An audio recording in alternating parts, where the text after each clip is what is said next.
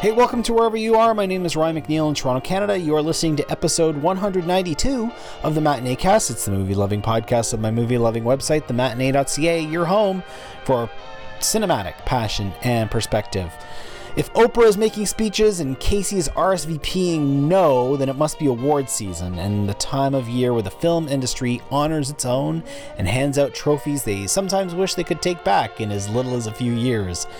I kid, of course. The Oscars are upon us, and for better or for worse, there are a few institutions that create as clear a yearbook than the honors handed out by the Academy of Motion Picture Arts and Science, now in their 90th year. Here at the Matinee Cast, our Film Literacy Club photo in said yearbook is taken every year around this time, when an academic club of two get together to have ourselves rendered for posterity. There's me, your humble narrator, and as always, I am joined by a woman of great taste, insight, and intelligence, whose opinions on film, feminism, and bourbon I hold in great renown. We are across the wire to Atlanta, Georgia, where the brains behind Cinema Fanatic and the YouTube personality on coffee and movies, our friend Mariah E. Gates is here. How are you, Mariah? I'm good. I wish the weather would pick if it wants to be cold or sunny. Welcome to the East Coast, man. I don't like it.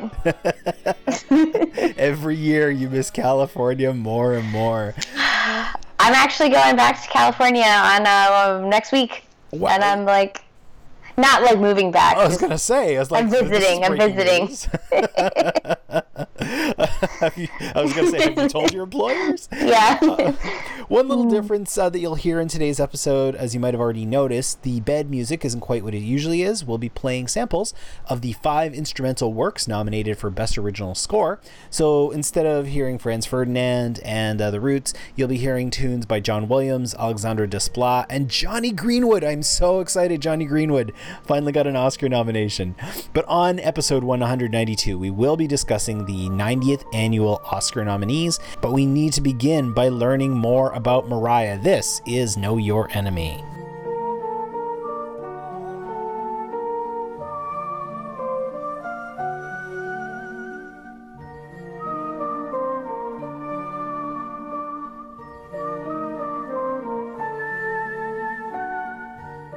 Mariah first joined us on our 2011 Oscar episode where we talked on episode 27.5, back when I was doing .5s. We learned the first film she'd ever seen in the theater was Willow. The last film she'd seen at the time was Sleuth. The worst film she'd ever seen was something called Undiscovered.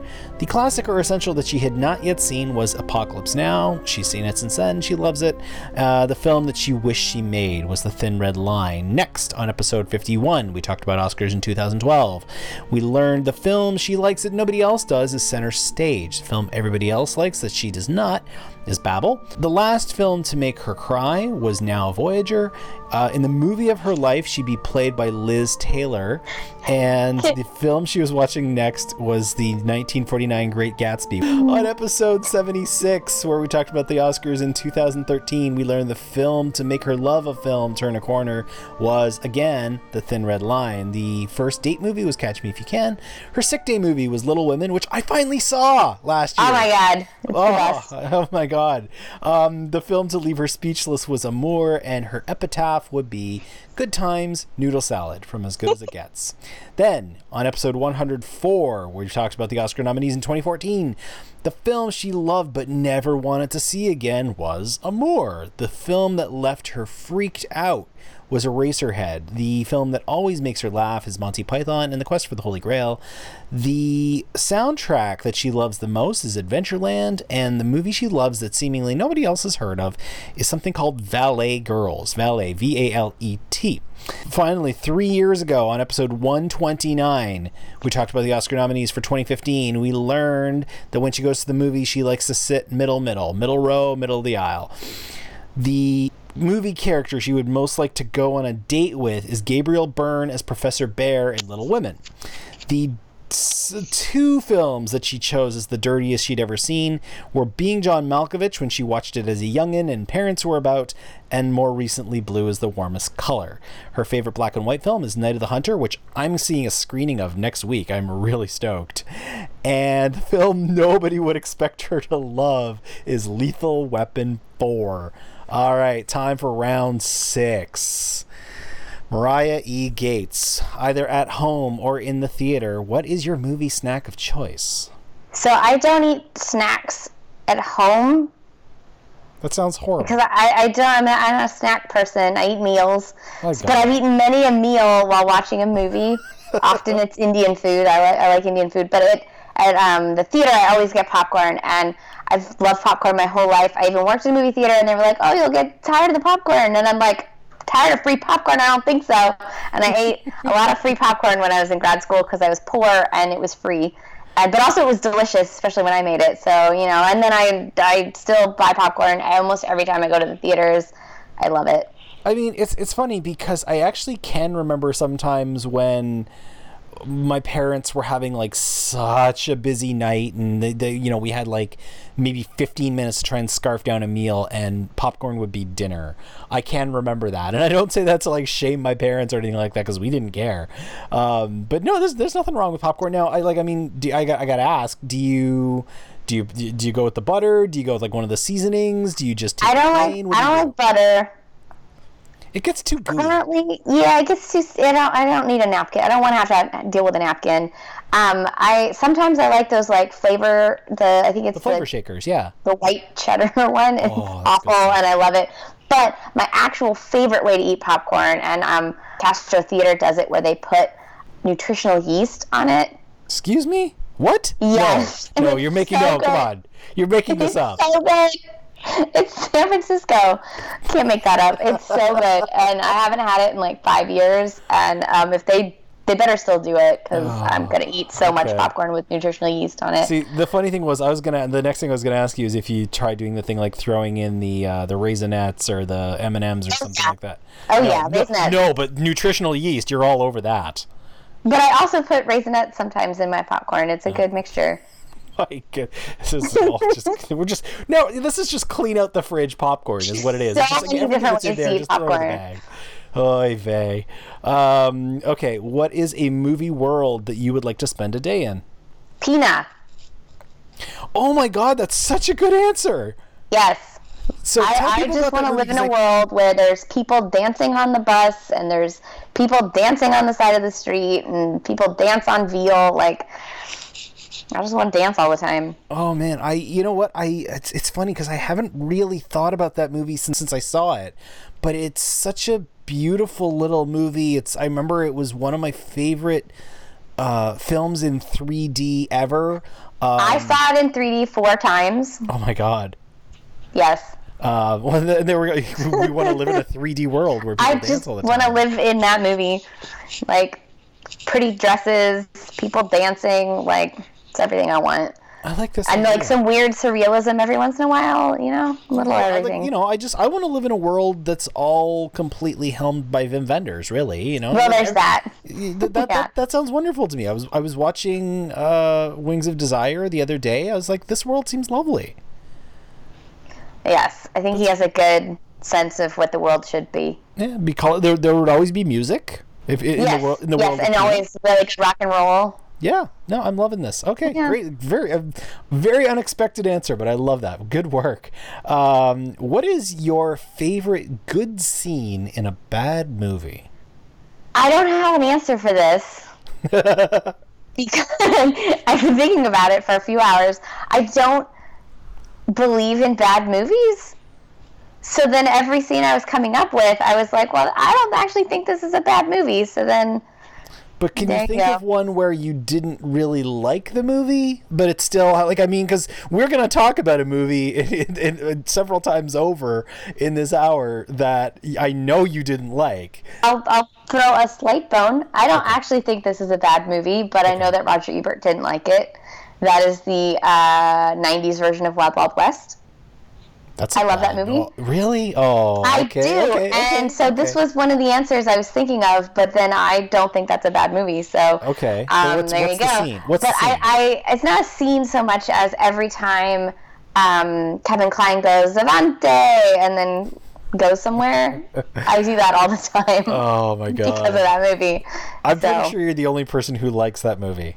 I love that movie. I loved that soundtrack. I think about it a lot. It's one of the few times I've actually liked Kenneth Branagh in a movie. Okay. Yeah.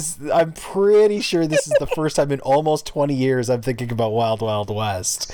So I will find a clip of Avante and put it in there. I say Avante out of context a lot. The only thing I can remember from that movie in terms of scenes is the scene where Kevin Kline and Will Smith are discussing the perfect fake breast. Fake breast, yeah, that's a good scene. Yeah. You know, that's okay. All right. Wild Wild West. There's good moments in that movie. You know what? I say this like I mumble and I say it's like this. I really have not seen it in almost 20 years, so I can't. I used to have a widescreen VHS tape. Ooh, you are hardcore. What is one of the most violent movies you've ever seen? So I was thinking I wanted to talk about a movie I saw last year that was like shockingly violent but really wonderful. Okay. And that was Julia Ducournau's Raw. Okay. Tell people about that movie. Oh my god. So it's about this young girl who's vegetarian and she goes to veterinary school and they make her eat like a pickled liver or something, and then she turns into a cannibal and starts like eating people and eating flesh, and it's disgusting. And they actually, when they released it, they like gave out barf bags, sort of in that William Castle, sort of to make you want to think you're going to need to barf. They gave you the bags to hype, but like I did almost want to barf and I had to avert my eyes a few times. So and it's on Netflix now, actually. That's it is, yes. Yeah.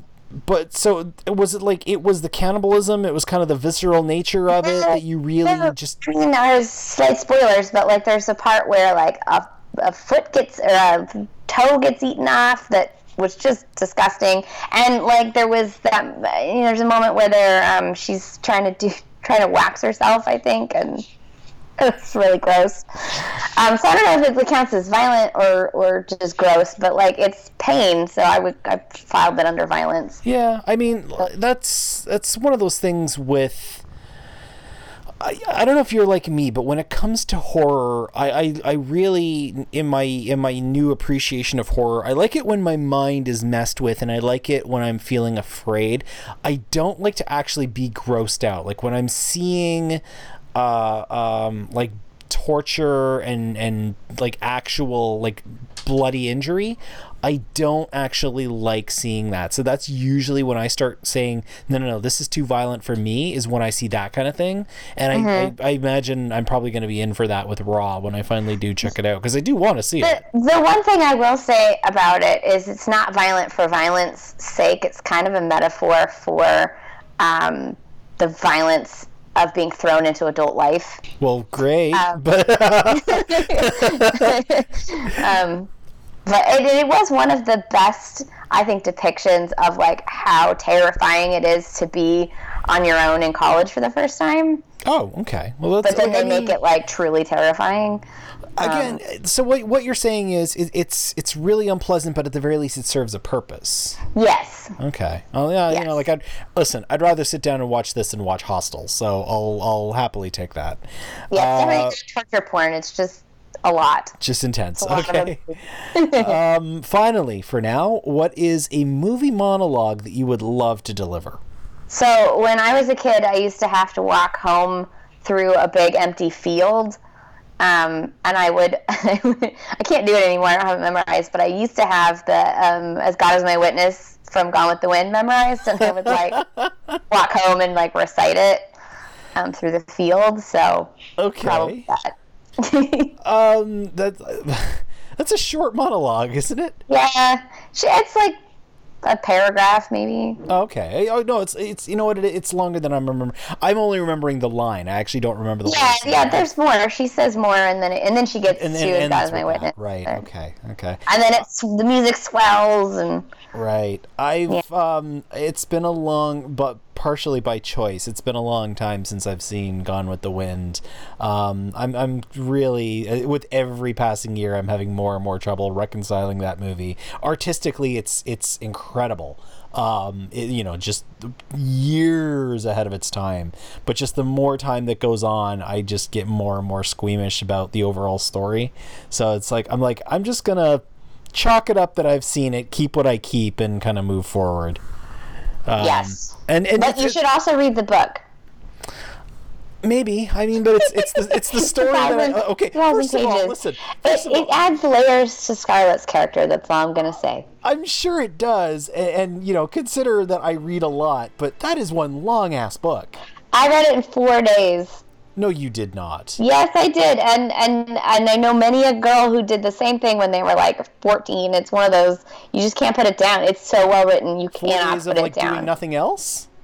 Pretty much, like you'll like try to do other things because it's like you can't stop life, but you'll just like have the book in one eye and the dishes in the other hand, and I'll give it 100 pages, okay? If it's not grabbing me early on, I'm not going to commit myself to 1,400 pages, but I'll give it a go. Okay. All right. That's Mariah until I think up another round of questions next year. The clock is already ticking. But come on back after this break. We're going to get into the Oscar nominees right after this.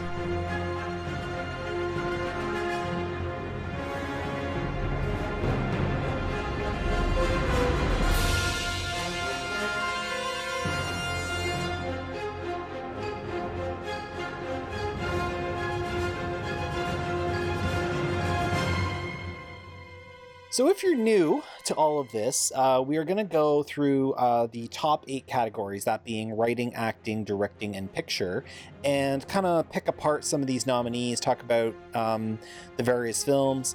There's a lot of carryover from category to category. Where these categories are concerned, Mariah, how many of these films have you not seen? Oh, I forgot to count. Well, I know I haven't seen 4 of the best picture nominees. Really? Wow, that's a lot. No, well, they were like purposefully not watched. Okay. So we'll probably come across why in due time. I looks like 6. Oh, okay. 7. Oh, no, wow. 8. Shit. Sorry, excuse me. Adapted screenplay. So 7. Oh wow. Yes. Okay, so I'll be doing a lot of lifting on this episode. That's quite all right. I am actually, where these categories are concerned, I am short 2. I have not yet seen the Denzel movie, but I know you have. Okay, so I got that. There we go. And I haven't seen All the Money in the World. Yeah, that one disappeared, but it's back in theaters here in Atlanta, so I'll probably finally see that one. Okay, so we won't have too much to say about Mr. Plummer. So beginning with adapted screenplay, we have Call Me By Your Name by James Ivory, The Disaster Artist by Scott Neustadter and Michael H. Weber, Logan by Scott Frank, James Mangold, and Michael Green, 3 screenwriters, Molly's Game by Aaron Sorkin, and Mudbound by Virgil Williams. Let's start with Mudbound, because that was, of everything that got a lot of attention on Tuesday morning, that was actually the one I think I was happiest about. Yeah, in terms of it actually getting some nominations, it was nice to see. And it's nice to see Dee Rees finally get some Oscar love, even though it's in the writing rather than directing category. All of her films have been so strong, and she has written and directed, or co-written and directed, all 3 of her films. So it's an interesting, like, it's interesting to see her take on somebody else's content, because her other movies have seemed so personal. I'm hoping, if nothing else, like the one cool thing about Oscar season is that it raises the profile of a lot of these artists. So even though they're kind of working around the arty indie circuit, and that's what they get nominated for, you'll find them doing more and more prestige work as time goes on. There's parts of Mudbound that are personal for Dee Rees that she added. Like the character, the sister character who says she wants to be a stenographer. That was based on Dee Rees' grandmother. Okay. So there's, that wasn't in the original text, and she added that layer. That is very cool. Mm-hmm. I don't know about you. Did you see Molly's Game? I did not. Okay, Aaron Sorkin is doing his Aaron Sorkin thing and, basically adapting Molly Bloom's book. Aaron Sorkin, this is his first time directing, and I actually really thought that his whole approach to this movie could have used some tutelage. He's given a lot of rope, and don't get me wrong, like there is nobody who can write a monologue like Aaron Sorkin. His speeches give me goosebumps, and if I ever had to answer a question of a monologue I'd want to deliver, there's a lot of Aaron Sorkin ones. But this movie begins with a 4 or 5 minute monologue that basically gets down to the point of losing sucks. It's a very long-winded and detailed way to say losing sucks. So Aaron Sorkin, congratulations, but this is not the movie that I really want to see him get any kind of love for. Logan with the Frank Mangold and Green trio. Logan holds the mark as the first comic book film to get a writing nomination. That's kind of cool. Yeah, I'm glad that it went to a screenwriter who really, I haven't seen the last two Wolverine films, but I think James Mangold really wanted to create something different from the X-Men template. So, and I heard a lot of people love Logan. I just missed it when it was in theaters, and then I hadn't seen the Wolverine, and I felt like I needed to see both, because even though everyone said I didn't need to, I felt like I need to see both. And now I'm going to do a double feature at some point and get caught up. The cool thing I like about it, and the reason actually why I like that it was honored as a screenplay, is it's a comic book movie that just tells a singular story. It's not really worried about world building or setting up sequels or building off of prequels. It's just, here's one single story. You know who all these people are, and we're just going to drop them into a crazy little adventure. And it's able to do what the best comic books do, and that's tell a story that has a beginning, middle, and end, which in all of this universe building that most of these properties adhere to is getting left aside. So, I like Logan a lot. I wasn't really thinking about it come Oscar time, so I'm happy to see it here. This is the only time, mercifully, that we have to talk about The Disaster Artist. I did see this movie. Yeah, that's good. I mean, I said at the time, if you're going to tell this story, this is probably the best anybody could tell this story. I just didn't feel like the story needed to be told. I certainly don't feel like the story needs to be told. I kind of agree. Yeah. So I liked, this is the only time we're going to talk about The Disaster Artist. I really liked,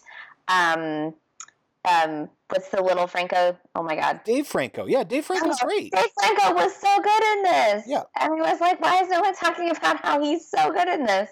But I've actually always found Dave Franco more palatable as a performer.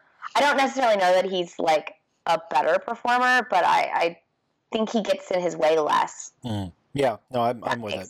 Sense. So, yeah, The Disaster Artist is here and nowhere else. And then we have Call Me By Your Name, which I know you're not a fan of. However, the one cool thing about it being nominated here is that we've got James Ivory nominated. He is the oldest nominee this year. Is he the oldest nominee? Second oldest. No, he's second oldest. He is 8 days younger than Agnes Varda. Oh, wow, that's right. 8 days. Heck yes, 8 days. They should be each other's date. They should. I do have like a love-hate relationship with James Ivory, because some of his films I absolutely love, and some of them I really can't stand. And unfortunately, Call Me By Your Name was all of the aspects of his filmmaking that I don't like. But I'm going to pretend that this nomination was posthumously for Maurice, because my actual favorite movie of 2017 was the 30th anniversary re-release of 1987's Maurice. Okay. Let's go for that. I'll just pretend it's for Maurice and everything's fine. It's kind of crazy because, love this movie or hate it. I'm kind of surprised that this was adapted by 90-something-year-old James Ivory. This is not exactly the kind of story that I expect a nonagenarian to be telling. But it fits in really well with his oeuvre, and he he's a very, he's he's a gay filmmaker, and a lot of his films are either explicitly gay or have, Less explicitly gay tones of it. So, I think this is probably, especially because it was based in the 80s, this is probably a story that he wished he could have told 30 years ago. That's a good point. But, Hollywood was just slowly making, like, true gay stories by then. Yeah. And, you had My Beautiful Laundrette, and that was about as explicit as you're going to get in this sort of oeuvre. So, and then over in the original category, which... my God, if there is a stacked category, this is it. If there could not possibly be any more difference in 1 year between original and adapted. We have The Big Sick, written by Emily V. Gordon and Kamal Nanjiani. Get Out, written by Jordan Peele. Lady Bird, written by Greta Gerwig. The Shape of Water by Guillermo del Toro and Vanessa Taylor. And Three Billboards Outside Ebbing, Missouri, written by Martin McDonagh. I adored the holy hell out of The Big Sick. I'm happy that it got a nomination because I think it's a great thing for Emily and Kumail, but it doesn't stand a snowball's chance in this category. Yeah, this is like the My Big Fat Greek Wedding of the year. And I feel like every year should have a My Big Fat Greek Wedding because this was a movie that was a beautiful sort of quasi-romantic comedy, and almost anybody can, most people, not all people, but most people have had dating lives, and that's why I think there's always been a history of romantic comedies going all the way back to like Shakespeare, and unfortunately they're always looked down upon, or often looked down upon, and every 5 years we'll get an Oscar nominated one, and it's like there's good ones almost every year. There are. I'm with you. The category gets shit upon way too often, and it's really not fair because there's a lot of honesty in a lot of these movies.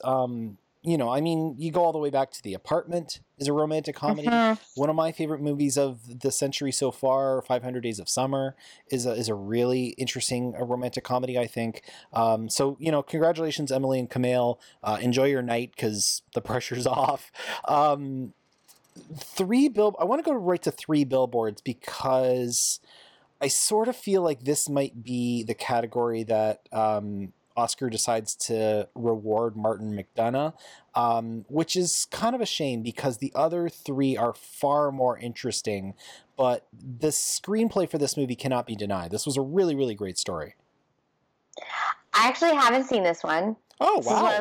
This is one of the ones I didn't go to see because I really disliked his second movie. Oh, yeah. I really love In Bruges, mostly because I love Colin Farrell. And this one doesn't have Colin Farrell, so that's the only reason I saw the second one. Okay. And most of what I've read about this, so Truth Stranger Than Fiction, my hometown actually had a teenage girl murdered when I was a kid, and her mother actually put up a billboard, but it wasn't like the billboard shaming the sheriff in this. It was just like, hey, figure this out. And then 20 years later. So my whole childhood, I grew up with this giant billboard that was there the whole time. Oh my God. Reminding everyone that this teenage girl had been killed. And then eventually the person was found and went to prison, but his mother also lived in my hometown, and she owned the coffee shop, and she got shunned, and she had to leave this town she'd lived in for 35 years. And it was a really intense thing in my hometown, and I felt like reading what I had about this movie that I don't know that it was as nuanced as a story like this should be, having lived through a similar story growing up. And so that's kind of why I didn't want to see it. Okay, I would still suggest you check it out. I'm like deeply curious what you'd have to say, because the film is, along with being like really, really bitingly funny at times, it's really, really intricate and does some things that I did not expect, and has a lot of really profound things to say about the world we live in. I, in some ways, feel like it's his atonement for Seven Psychopaths, because when we talked about that movie on this show, whatever it was, 3 years ago or 4 years ago, we talked about that film's treatment of women and how it basically has nothing but disdain for the only two female characters in it. I I don't know if somebody like smacked him upside the head or said you can do better, but the creation of the character that Frances McDormand plays in this movie, I've read excerpts from the script Yep. of this, and it to me doesn't sound like he learned anything. Based on what I've read, it sounds like he tried to do better women and ended up writing even worse women. In some ways, but I just, I quote I quote the counselor. I've heard of a coincidence. I've just never seen one before. Again, the thing that I'm sad about in this category is that we have scripts like Get Out and Lady Bird and Shape of Water all competing against one another, because in another year, it would be a way to reward more than one filmmaker, because Del Toro and Gerwig and Jordan Peele all did such amazing things with their movies that I would love it if one was adapted and one was original, and then one could get director and you could spread that love. But here we have a category where all three are competing against each other. It's funny because when we come back to making predictions, my answer for this is going to change like daily. The only thing I know for sure is that it will not be The Big Sick. You could tell me, you think it's going to be one of the other four, and I'm like, yep, that sounds possible. I do want it to. I also have a kind of a stake in the game with Get Out, because I really want Get Out to win something, and script would be a great way to do it. But yeah, it's my number one film of all the nominated everything. It's like, I just want to win everything. Yeah. So. We're going to take a quick break here. We're going to come back with 4 rounds of acting nominees right after this. Come on back.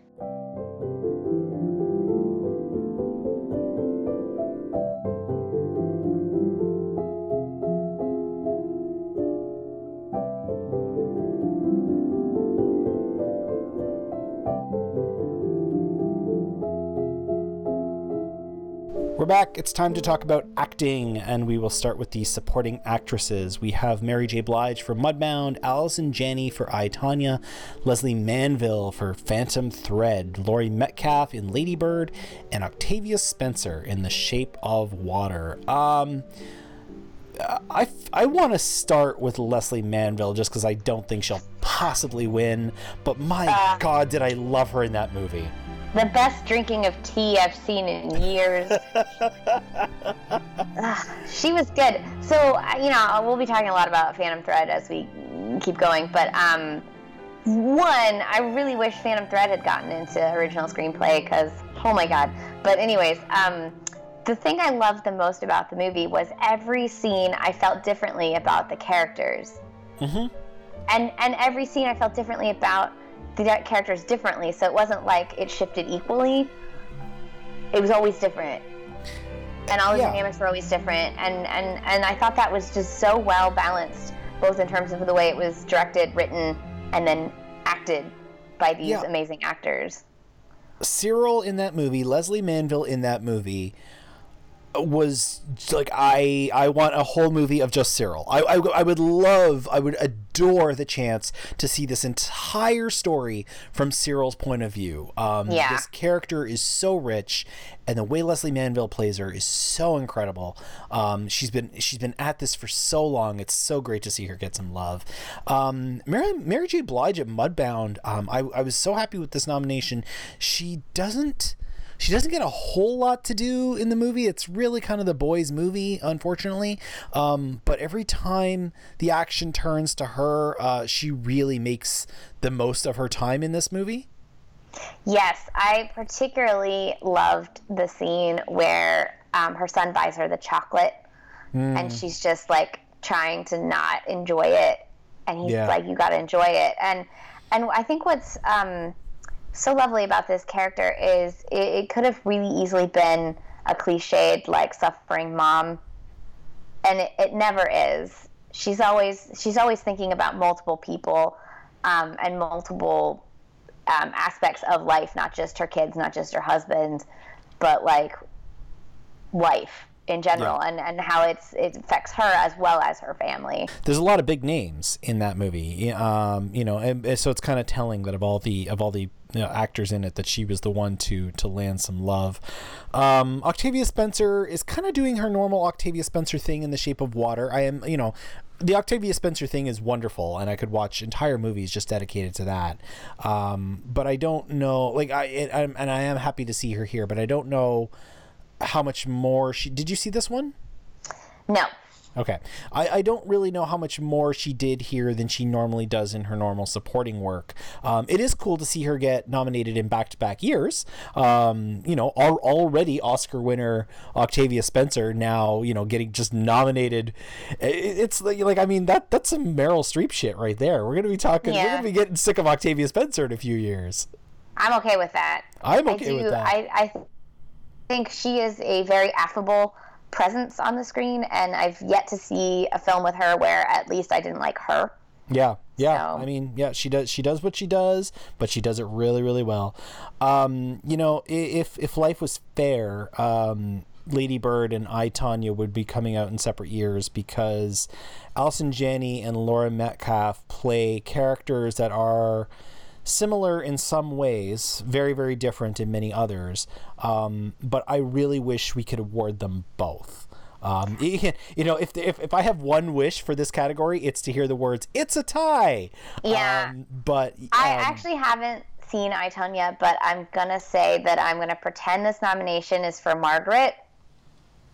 Sure. Because Allison Janney I like this game. I can play this game all day. Should have won an Oscar for Margaret, and I'm going to keep saying that. So if she finally does win, I think this is her first nomination, though, right? Yeah. So it should have been her first nomination, at the very least, should have been for Margaret. So justice for Margaret.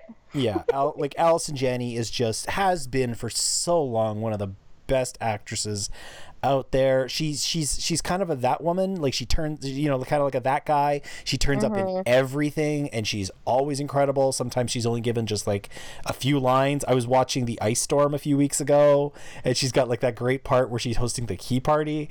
She's really good in 10 Things I Hate About You. She's the principal. Yeah. Oh yeah. Yeah. Oh my God. I love. She's the stepmom in Juno. She's amazing, and she doesn't even have a whole lot to do in that movie, but every time she does it so well. Meanwhile, Laurie Metcalf just like breaks our heart as the working mom in Lady Bird. I'm going to take my mother to see this movie, and I feel like it's going to be kind of a hard watch, because Laurie Metcalf actually reminds me a lot of my mom growing up, of my mom like working really, really, really hard to get her kids something better, and her kids not always appreciating that. She's another actor who is just so damn talented and always just nails it whatever she's handed. I kind of have a bit of a different read on Lady Bird in general than I think a lot of people had. Well, let's hear it. There was one article in Slate, I think, that had a similar read. And I think it comes from a perspective that not everyone has, that, like, this character is, I think a lot of people are like, this is like my mom, except for people whose mother went one step further towards actually abusing them. And unfortunately for me, watching this movie, I could see how close she was to the precipice of being an abusive mother, and it was a bit hard to watch. There were some moments where there were some lines where I heard it, and then I was like, oh, I know what comes next. They're not going to show that. This isn't, that kind of movie. And so that was rough, and part of why I couldn't love Lady Bird, I think, the way a lot of people did. Because it was a little too close. A little too close? Like, you're like, one more scene and I know where this is going? One more scene and I lived it. So, yeah. Yeah, okay. I mean, but it's like, it's still an amazing performance. It's a great performance. Yeah.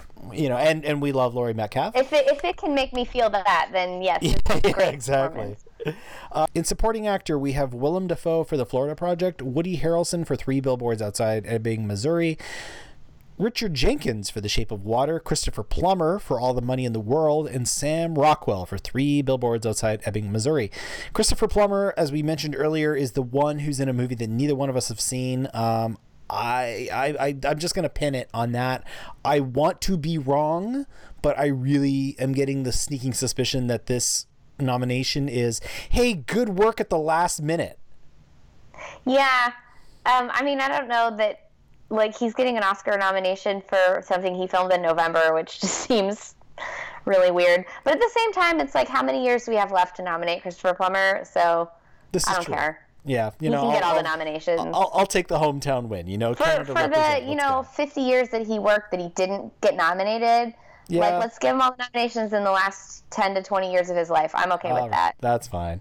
You know? Sam Rockwell and Woody Harrelson in that movie you haven't seen. They're both wonderful. They're both great working actors, so I'm happy to see both of them. I'm going to play my favorite game and say that I'm going to pretend that Sam Rockwell's first Oscar nomination was actually for Moon. I really love this. How has it taken you 8 appearances to trot out this game? I love this so much. Because I haven't seen it in the movies this year, that's why. But Sam Rockwell was so good in Moon, and like, where was that? Where was the love then?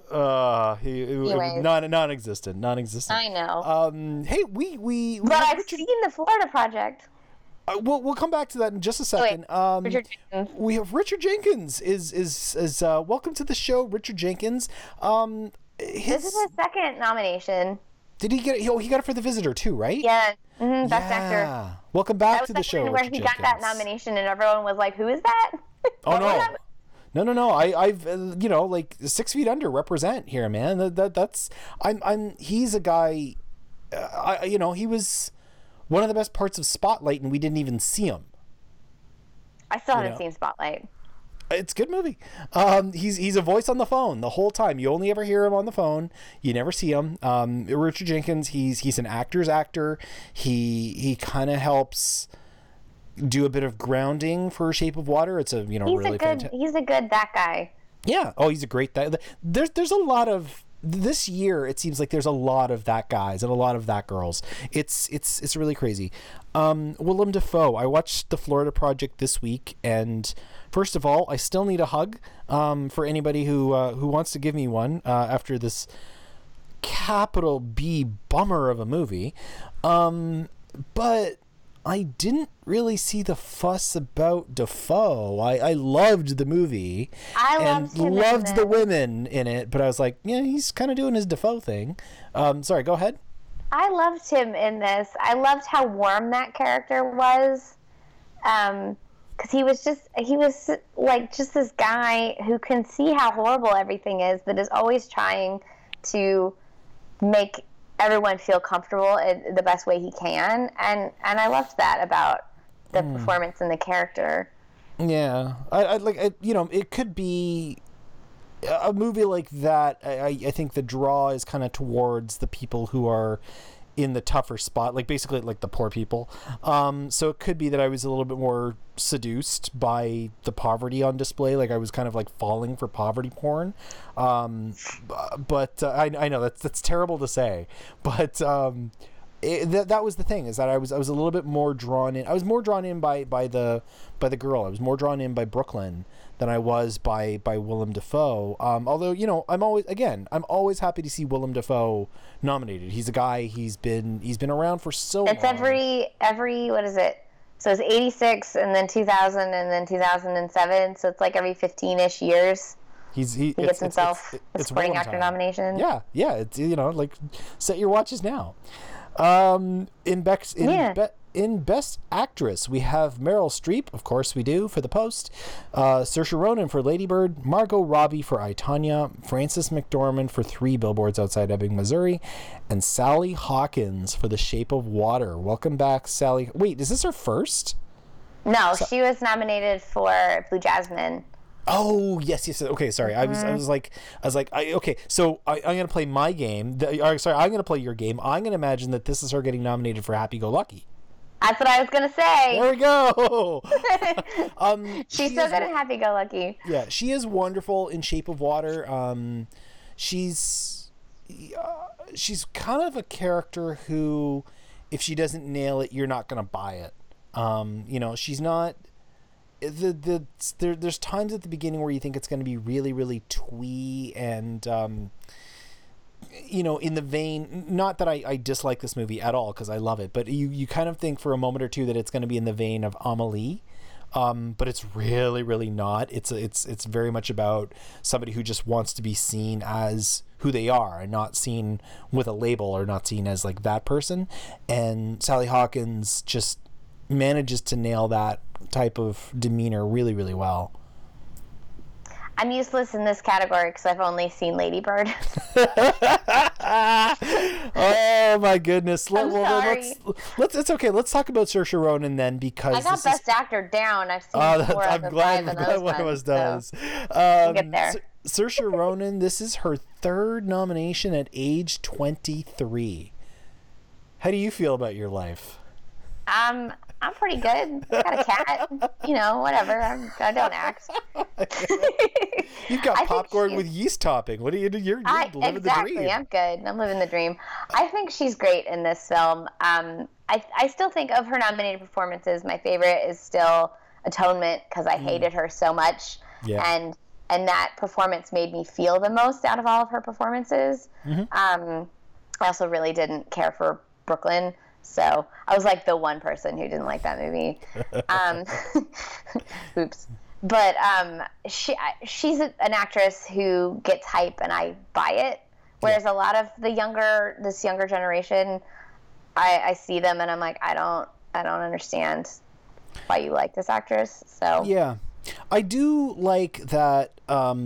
She first of all, she does different things, and that her 3 nominations are for very, very different things. Like I don't get me wrong, I love actresses like Keira Knightley and Rose Byrne and Marion Cotillard, but a lot of them feel like they're doing very similar things over and over and over. Saoirse seems to be... Keira Knightley does very different things, but the ones that are different no one sees. This is probably true. I say this as a big Keira Knightley fan who's seen many of her films that no one has seen. What's a Keira Knightley film that I should see that nobody's seen? Laggies. Okay. I saw that. I love that one. Yeah. Okay. I take it back. You're right. No, good point. Okay. Well said. Last Night. Have you seen Last Night? I've been meaning to for so long. Okay. That's a much better movie than it's given credit for being. Okay. I know another one makes me cry every time I watch it. I will chase that down. Meryl Streep is kind of the 5th person on this list. It's kind of a class of 4 and 1, but the thing is that Meryl doing her Meryl thing, first of all, really well. I love the post and I love her in it. But part of the bigger thing that's boosting her up is that there was nobody really, truly behind her who stood a snowball's chance. So that's the thing, is that somebody could say Meryl again, and I usually say, well, okay, if we take Meryl out, then who? But she's great in the post. This is the kind of thing I like her doing more of. Like, I would trade this nomination handily for, 3 Julie and Julia's or 3 Into the Woods. Margot Robbie. She's very good in Julie and Julia. She's good, but she's not top 5 good, is my point. This is more, to me, top 5 good. Is that because you don't like genre pictures? No, I love genre pictures. I just didn't like her in that movie. Margot Robbie, I'm really happy to see here, because this to me struck me as a really tough ask of playing Tonya Harding and making her sympathetic. I know that it's been close to 25 years and the worm on what happened there has totally turned, but it's still a tough ask to take somebody like that and turn them into the sympathetic character at the core of the story. And she does it. She totally does it effortlessly. There's another one I haven't seen. Yeah. I liked figure skating as a youth too much, and I saw that most of the creative beings behind this were male, and I was like, Yeah. I mean, this may be biased, but I felt like to really capture, for me, to really capture what it was like to be like a child watching, which maybe this movie's not meant for children, but like 30-year-olds are seeing it, so I think it should be. Watching all of that go down, and just in watching 90s figure skating, it was very much something that was mostly for girls, and to have not women tell the story, just, I don't know that I am okay with that. I mean, the one thing that's really interesting about it that may be a draw for you is how that sport then, and in many ways still, is for one type of girl, and how Tonya Harding really didn't fit that mold. Yes. And, you know, that is really, really spelled out of the kind of little girl that gets to go and do figure skating, and not only just, you know, what background they come from, but then also what's being asked of them, because this shit ain't cheap, and this shit ain't easy. So for somebody who just has the raw talent that Tonya Harding had, and she did, to do it, it's not just about that's one of the points, is it's not just about being good. You've also got to be a certain type of girl. And one shocking thing I saw in the conversation on this was that so many people forgot that she was the first woman to land the triple axel. And I was like, that's why she was famous. Yeah. First. Yeah. Like, that's why it kind of makes me sad that, like, you know, scandal will always trump someone's talent. Yep. And in this case, I mean, maybe it was a pretty bad scandal, but it would be nice to think that people would remember both reasons. Yeah. Because the only reason it became a scandal was because of the talent. So you wouldn't have had the scandal without the landing of the triple axel. So like how that collectively got forgotten is shocking. Yeah, it's you know, this, not to give anything away, because it's really not any kind of a spoiler or anything like that, but this movie ends with Harding's, like the actual footage of Harding's routine when she landed that for the first time, and along with just, first of all, just being able to see how good she was on skates, you also just get to see pure joy for 3 minutes. Like, watching Tonya Harding skate that routine is absolute happiness on the face of a redneck, and it's not something you get to see every day. And Margot Robbie really got outside of herself to do this. You know, this is not the same kind of blonde bombshell that was in Wolf of Wall Street, or, you know, like sitting in a bathtub in The Big Short. This is really a different side of her, and I'm hoping it's a sign of things to come.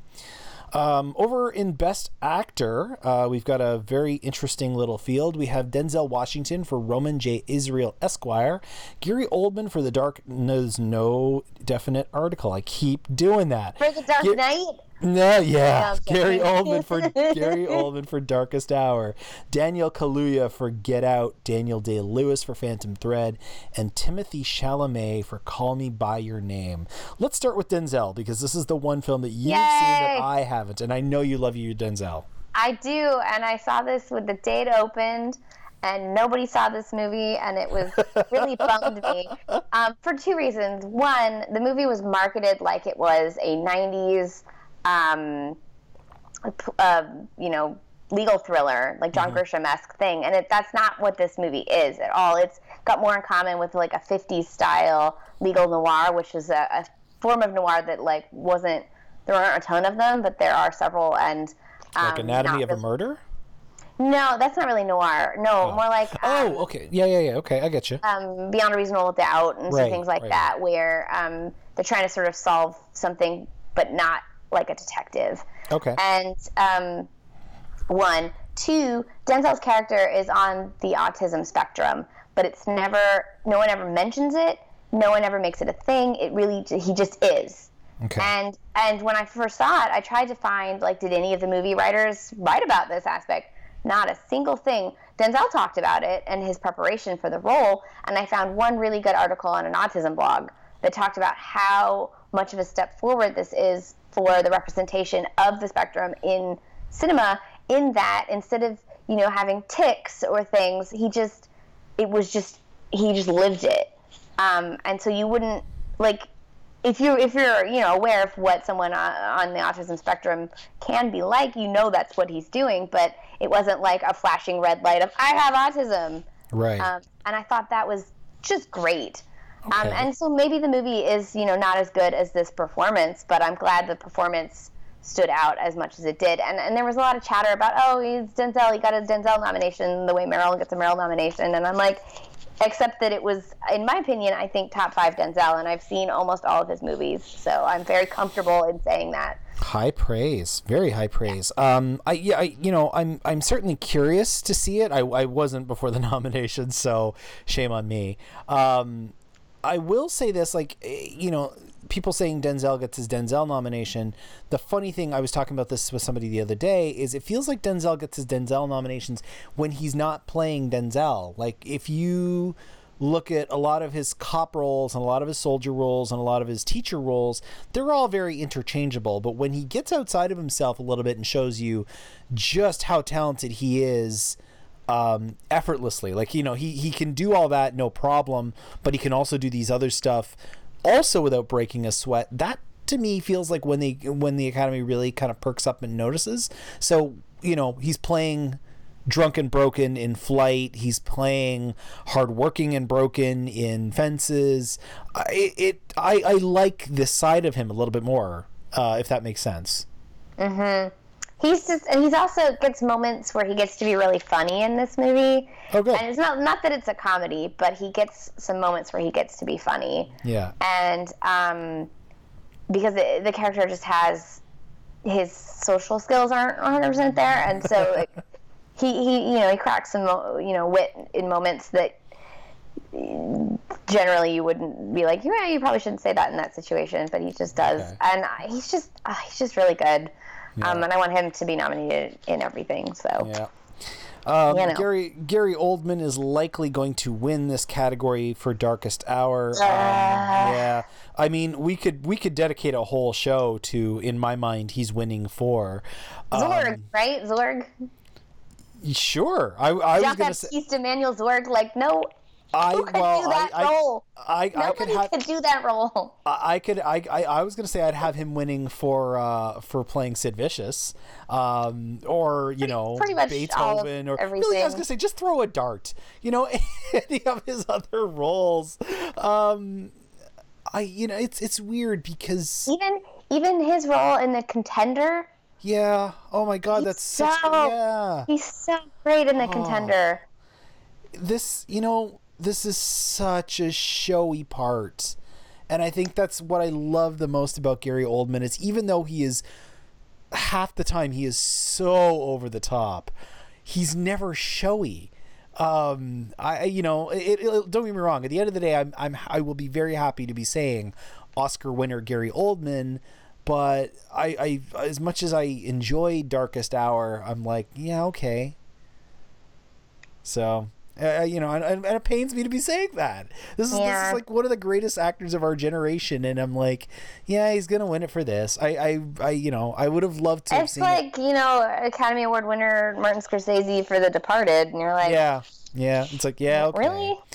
I mean, I like The Departed, but yeah, me too. I love it, but if we're playing that game, welcome to the show, Daniel Kaluuya.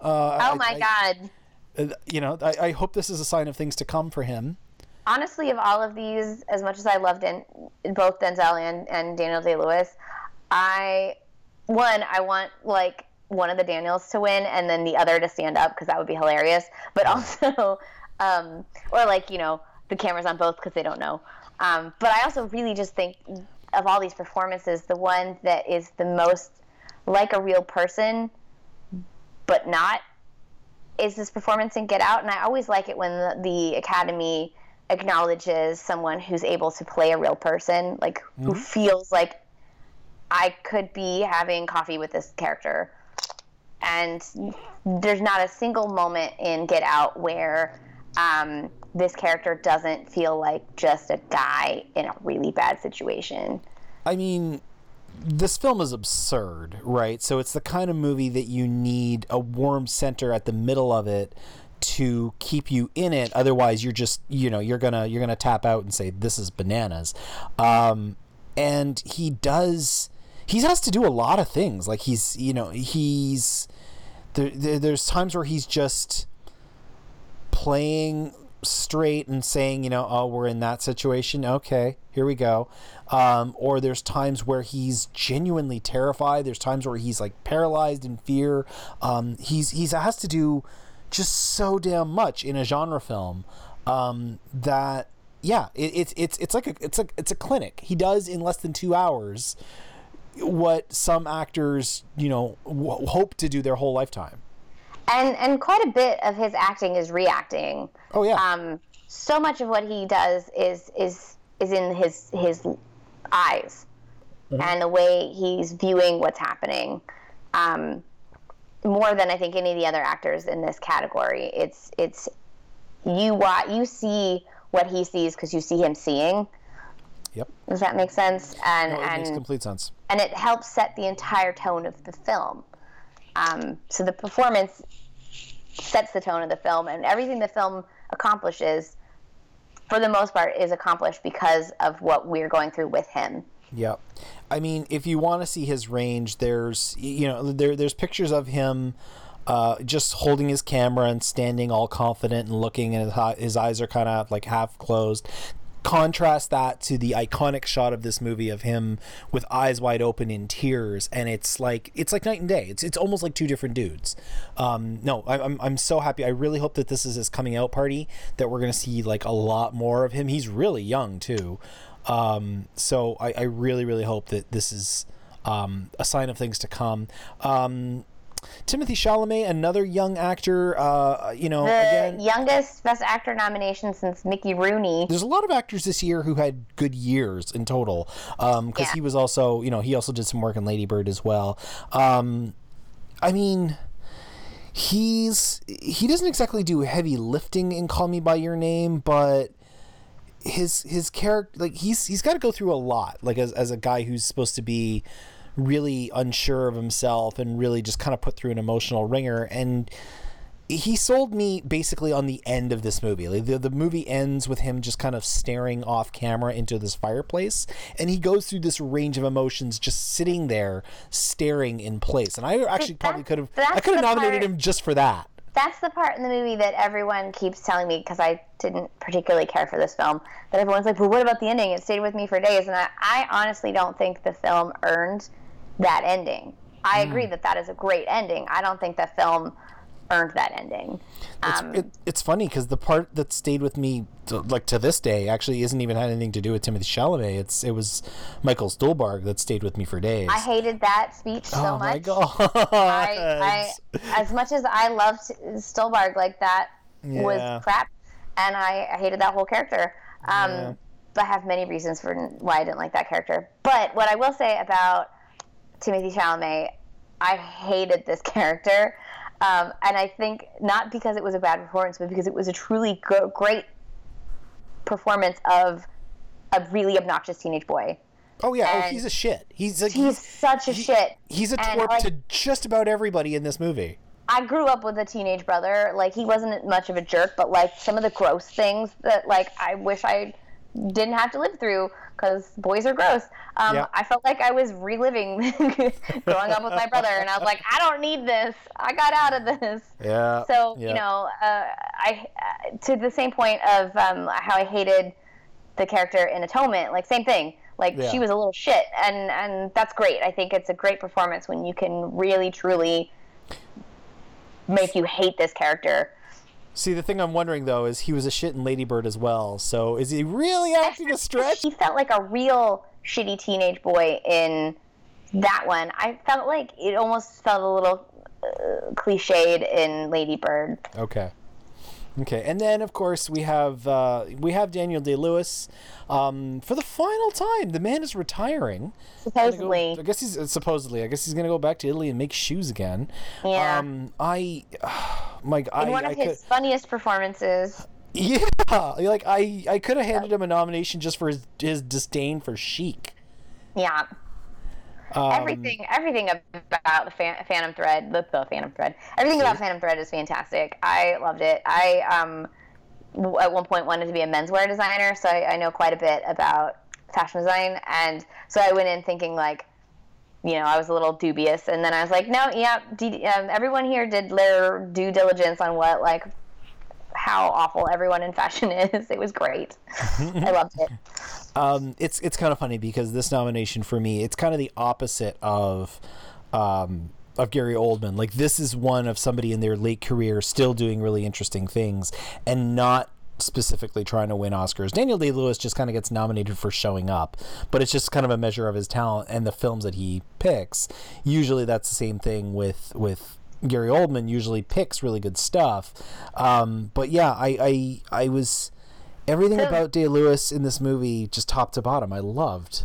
The one thing that I will say though is I don't think his performance would have been as strong without the two women. And Leslie Manville gets her due, but where is Vicky Krieps? And I know we have that section later in the podcast, but Daniel Day-Lewis would not have been so good in this role if he didn't have such a good sparring partner. Absolutely. Absolutely. Like when we talked about that movie on the last episode, and I went on and on about her, and my guest Kurt Halfyard went on and on about Vicky, in terms of what she did in this movie and how she never looks out of place, never seems to back down from either Day-Lewis or Leslie Manville. You're right. Yeah, he's always as good as the people around him who elevate him, and whether that's Sally Field or whether that's Leonardo DiCaprio or whether that's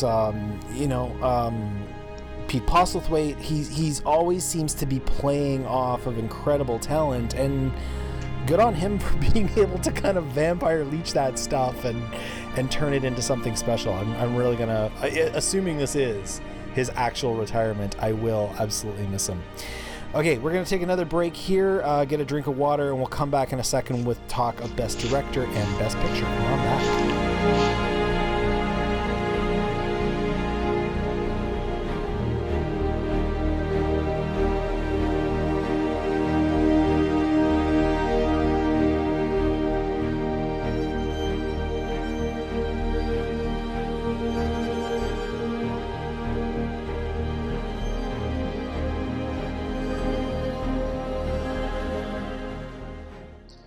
We're back. She's Mariah. I'm Ryan. We're talking about the 90th annual Oscar ceremony coming up in a few weeks, talking about the nominees who've landed themselves citations for directing and picture and acting and writing, and we're on to the best directors. We have a little motley crew selected this year.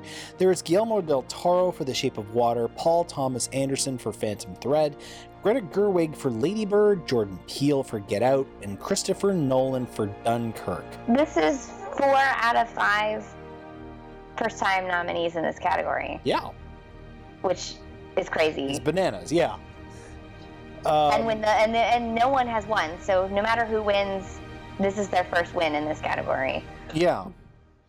We'll start with Christopher Nolan, because, Christopher Nolan is kind of playing a game of eventuality. It's only a matter of time before he wins himself an Oscar. In a weaker year, I'd say Dunkirk would have run away with it, but we got to quarter 4. This was my second least favorite movie of the year.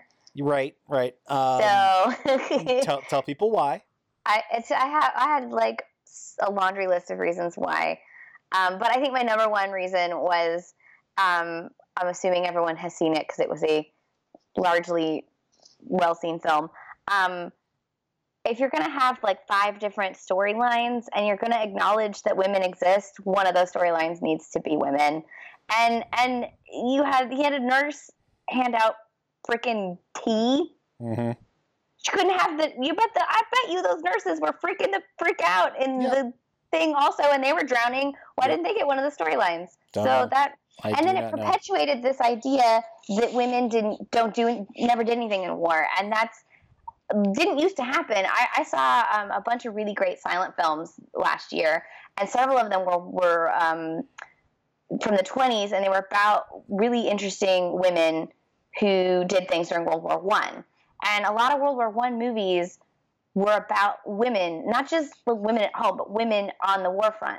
And then a lot of early World War II films, especially ones made during the war, talked about women in war. And you didn't start seeing war films cut women out of the narrative until the late 40s and into the 50s, at which point there's a whole generations of men who've grown up assuming that women didn't do anything during World War I or World War II other than, maybe Rosie the Riveter, and that needs to stop. And hand out sandwiches and tea. Yes. Right. Yes. So that all of that, yes, that's not in the movie. That's why I don't like the movie. Yeah. And that makes total sense to me. And again, like a few other reasons based on the actual movie itself. But we don't need to go down that road. And yeah, again, we're not going to cry too hard over Christopher Nolan because, as I said, it's a game of eventuality. It's just a matter of time. Like the last several movies he's made, the Academy just kind of seems to have a great big love fest for him. It's not going to take him too long to be up there. So I'm not really worried that this is the last time I'm going to see him in this batch. Paul Thomas Anderson, I am pleasantly surprised by all the love for Phantom Thread, just because I really thought that was a movie that was just going to get like 1 or 2 nominations. I thought something like costume and actor. Yeah, that's actually exactly what I thought. I was thinking. Yeah, that was all I thought it was going to get. I didn't think anything about script, anything about the women in it, and certainly not Paul Thomas Anderson, or God knows, I didn't see that coming in like picture. Anderson, we talked about it on the last episode. He's really just continues to evolve as a filmmaker. He did his nouveau Altman thing for the early part of his career, and now he seems to be on a whole other path that is, for my money, kind of more interesting. When I first saw the trailer for this, I was unsure if I was going to like it, and I know that I shouldn't trust trailers. I never do, but sometimes you see the trailer enough times, and I see a lot of movies in theaters, and so I see the trailers, and then I'm like, ugh. And I've never not liked Paul Thomas Anderson movie, and I love several of his films. So I should have known better than to doubt that he would make a movie that I would love. But the trailer made it really seem, I think, a very different film than what he actually made. Yeah. It made it seem. I think a lot of people who came out of it thinking it was misogynistic went into it thinking it was misogynistic because the trailer made it seem misogynistic, and this film is far from misogynistic. If anything, it turns misogyny on its head. But if you went in thinking it was going to be misogynistic because the trailer made you think that, it might have been hard to let go of that thought and read it that way. And that's kind of unfortunate. And that's how I went in thinking, oh my God, this is going to be really misogynistic. That trailer was terrible. I was really afraid. And then, like I said, every single scene, the characters' dynamics kept shifting, and I was like, this is brilliant. And it has, I wish it was a 1-2 director screenplay nomination because he, did both. But if you're going to wrap it all into one nomination, I think his direction in this film is maybe the best he's ever done. Yeah, I could. I mean, because it's not high praise. That's high praise right there. Most directing he's ever done. Obviously, he did those huge ensemble pieces, and he balanced tons of amazing performances. I'm thinking Magnolia in particular has so many standout performances. But in this one, his calibration of each scene is so precise that I don't know that I've seen him be so precise in a film before. It's a film about fashion. So like I said, I wanted to be a fashion designer. I am a big fan of, it's close enough. You cannot do that in fashion. No, right? You literally cannot. It has to be precise. And that's part of why I think his direction in this film is a little more, is a little less languid than he often is, because he's making a film about the world of fashion, and it has to be precise. Yeah. And I think he probably did so much research that he turned into a couturier while making the film. It's a nice marriage of form and function. Look at that. Yes. There you go. Yeah. Greta Gerwig is here in a bit of directing where I've actually been reading a lot of people poo-pooing this direction, thinking, she just turned the camera on and away she went, and show me where this film is well directed, which I do not buy for a second, because there's a lot of really high emotions running in this movie, and I don't think that anybody gets there without Gerwig steering the ship. I definitely think in terms of world creation, and if you're looking at a director and a writer-director as a world creator, Yep. She created a world that she is the master of and did it really well. Like you really felt like she recreated Sacramento. She also, I mean, you know, she takes a character who's not really likable. Lady Bird is not exactly entirely sympathetic for a lot of this movie. She does some pretty awful things. You said yourself that her mother teeters towards abuse. I think those things as well go hand in hand with what you're just saying about the world building, that you bring these things out in the actors and you like you said, you steer the ship. And that's a really talented director that can get there. Yes. I don't have a follow-up to that. That's all right. You should point out, like, she is the only the fifth woman to be nominated. But that said, they were all white women. And I think that's important when we're talking about these superlatives, like 5 white women, 5 black men. Yeah. What's missing from that? Yeah, it's pretty glaring. I mean, you know, we're in a. I feel like we're witnessing a tipping point for direction. I really, really, really do believe that the one thing that's going to come from this push is that we're going to see less and less instances of what Natalie Portman described on the Golden Globes of here are the 5 white men nominated. You know, it's good.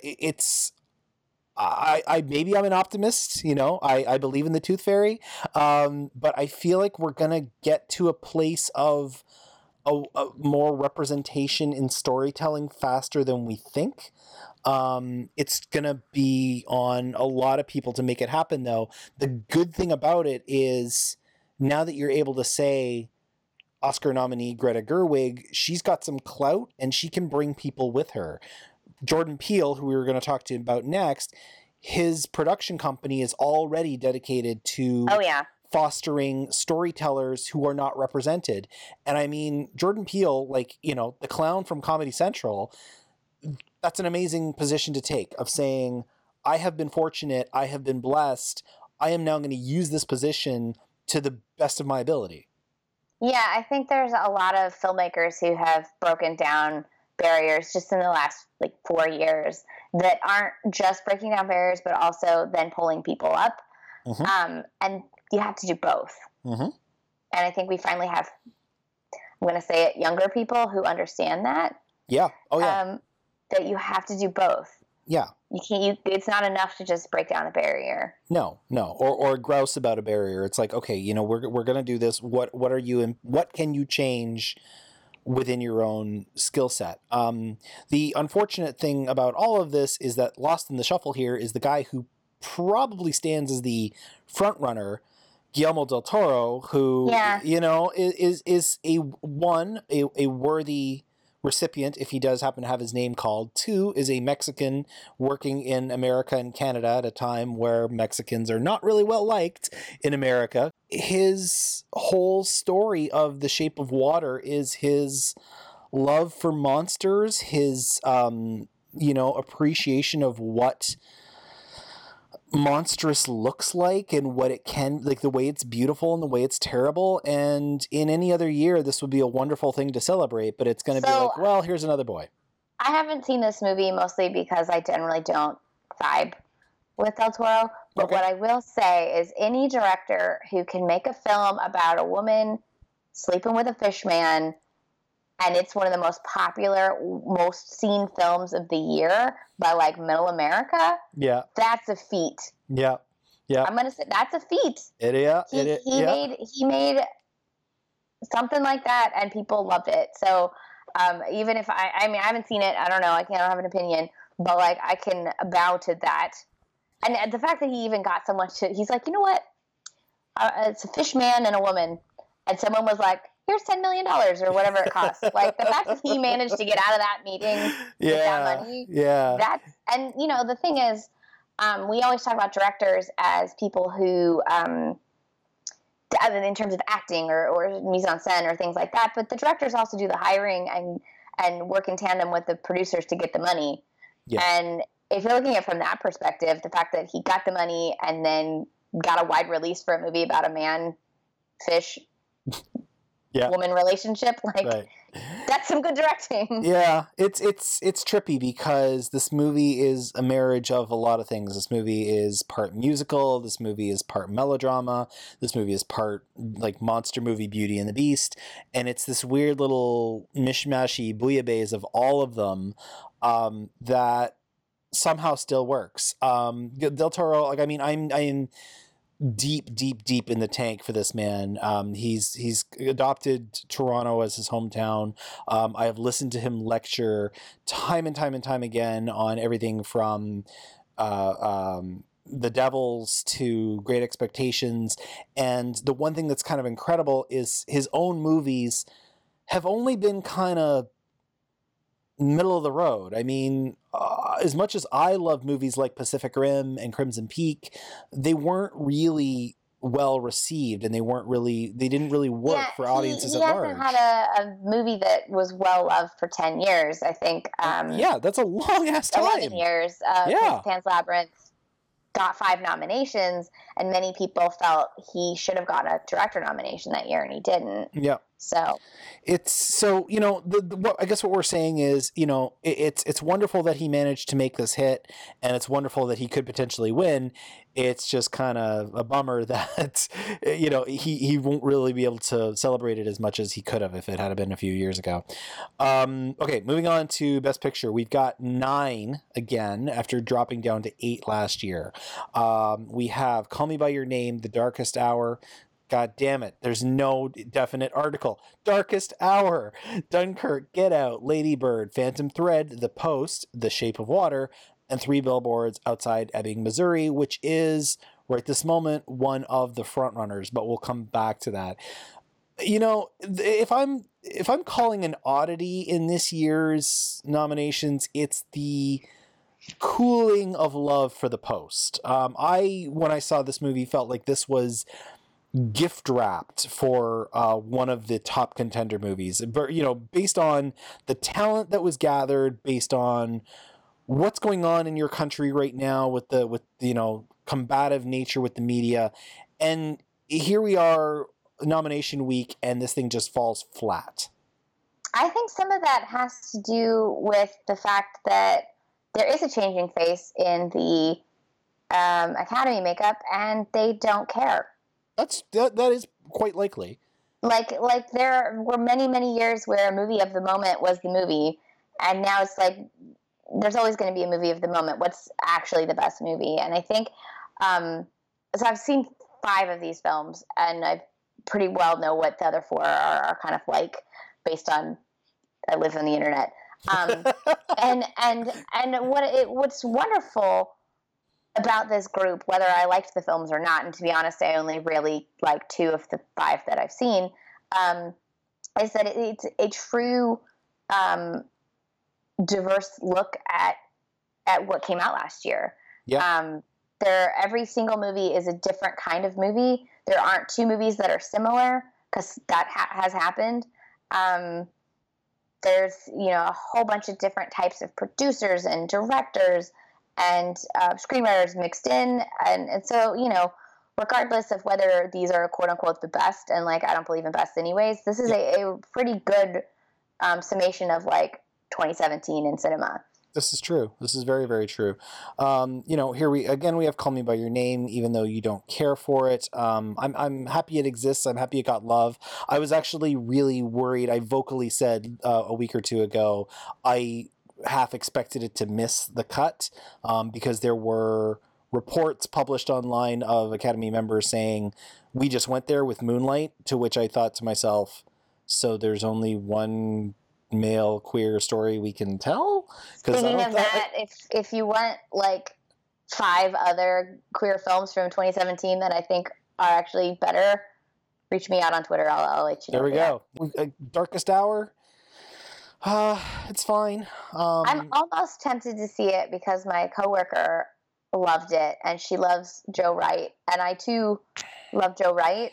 I adore Joe Wright, and I want to see if it's as Joe Wright-ish as she says it is. I would say it's not. I would rather you watch Anna Karenina like 5 more times. Yeah, I friggin' love Anna Karenina. I would rather you watch Hannah 5 more times than watch. I actually still haven't seen Hannah. Oh my! Then please watch Hannah instead of Darkest Hour. I also want to point out, because I feel like I've sounded like I haven't seen anything, and that's because like the movie that got the most nominations I haven't seen. But I want to point out to those who have not listened before that of 548 Best Picture nominees in the history of the Oscars, I've seen 492 of them. Yeah, no, Mariah is not here because because we're buddies, or because she's got like dulcet tones. By the time, certainly by the time we get to the Oscar night, you'll have caught up on what needs catching up. Dunkirk is here. Dunkirk and Darkest Hour kind of make a neat little double feature because it's 2 sides of the same story. It's not going to win anyway. And if you want a third side, watch Their Finest. There we go. Yes. There's Get Out, which in a perfect world, Get Out would be Best Picture. I don't quite think it has the votes. But Oscar nominee Jason Blum. That sounds nice. Who is Jason Blum? Jason Blum, what? Okay. Jason Blum founded Blumhouse. He has a really interesting story. I can't remember all of it, but basically he worked in various jobs as you do in Hollywood, and then he's like, what I really love is genre and horror, and so he saved up all his money, created a company called Blumhouse, started making these like really micro-budget horror films. I think he did, like Paranormal Activity was his first big thing he acquired, and then slowly was like, looked at the horror market and specifically said, who are the best people working in this? And he hired the editor-in-chief of Shock Do You Drop to be to be the head of, it's a horror website, to be the head of his development, I think, because he's like, hey, I want to make good horror films. Who knows who the good horror filmmakers are? The guy who sees all the horror movies. Right. And then as soon as he made that acquisition and started making these really small films where he let the filmmakers make what they wanted to make, he made a lot of money because horror almost always makes money, right? So then some of his films, I think, are probably not at the caliber as the rest, but for the most part, his company makes solid horror films with 1 or 2 really great films, and then with all of that, you get Out, which is a genre film that he took. Basically, Jordan Peele was like, I have this idea, I need this amount of money, please let me do my thing. And Jason's like, do it. And then this is what you get when you have a producer and a company that lets artists make their art. They have been cranking out movies like no tomorrow over the last, like this, he has been a busy man. Yeah. This is the guy behind, okay, so he's behind Get Out, he's behind Split, Viral, Hush, The Veil, Gem and the Holograms, The Gift, The Visit, he also The did, Gift. I forgot he produced Whiplash. He produced Whiplash, so Paranormal Activity. He's already an Oscar nominee. Yeah, Insidious, Sinister, The Bay. This has been a busy guy. So, good on him to finally get a nomination for all his hard work. Almost all horror. I guess Whiplash is one of the few non-horror films that Blumhouse did. I mean, how that happened. I want to hear that story. Whiplash is kind of scary. So we have Phantom Thread here. Gem and the Holograms. Oh yeah, Gem and the Holograms. Phantom Thread got a Best Picture nomination. Shape of Water as well, and 3 Billboards Outside Ebbing, Missouri, which right now is certainly one of the front runners. I said it before, I'll say it again. I am curious when you do eventually catch up with this movie, what you have to say. It is really complicated. It's not perfect. I loved it. But I think if nothing else, the movie kind of deserves to be lauded for featuring characters that are not completely one thing or the other. There's a lot of good people who do bad things, and there's a lot of terrible people who can do some good things. And I will say, based on what I've heard about the film, so this is all conjecture. Sure. Put that out there. Sure. I don't and this is maybe something that if you're not American, and specifically not from the South, you might have a different take. But it's very hard to cheer for a film that has a man who is very deeply racist and that centers on his redemption. Because America is a country that refuses to notice that it is founded on deep racism, and we keep looking at ourselves as if we can redeem ourselves without actually looking at the horror that we're based on. And this is both in terms of what we did to Native Americans as well as being founded on slavery. And I think this is a film that is written by an outsider who thought he had insights, but because he's truly not from this country, I don't know that his insights are that great. Whereas if you compare it to 12 Years a Slave, that was a film from an outsider that needed an outsider to really show, a brave outsider who would be like, hey, here's the actual veins of your, skin. Right. And I think this is a case of one person who really deeply went into, wanted to expose a nerve, and someone else who thought that's what they were doing, but didn't. It's in there, without giving too much away.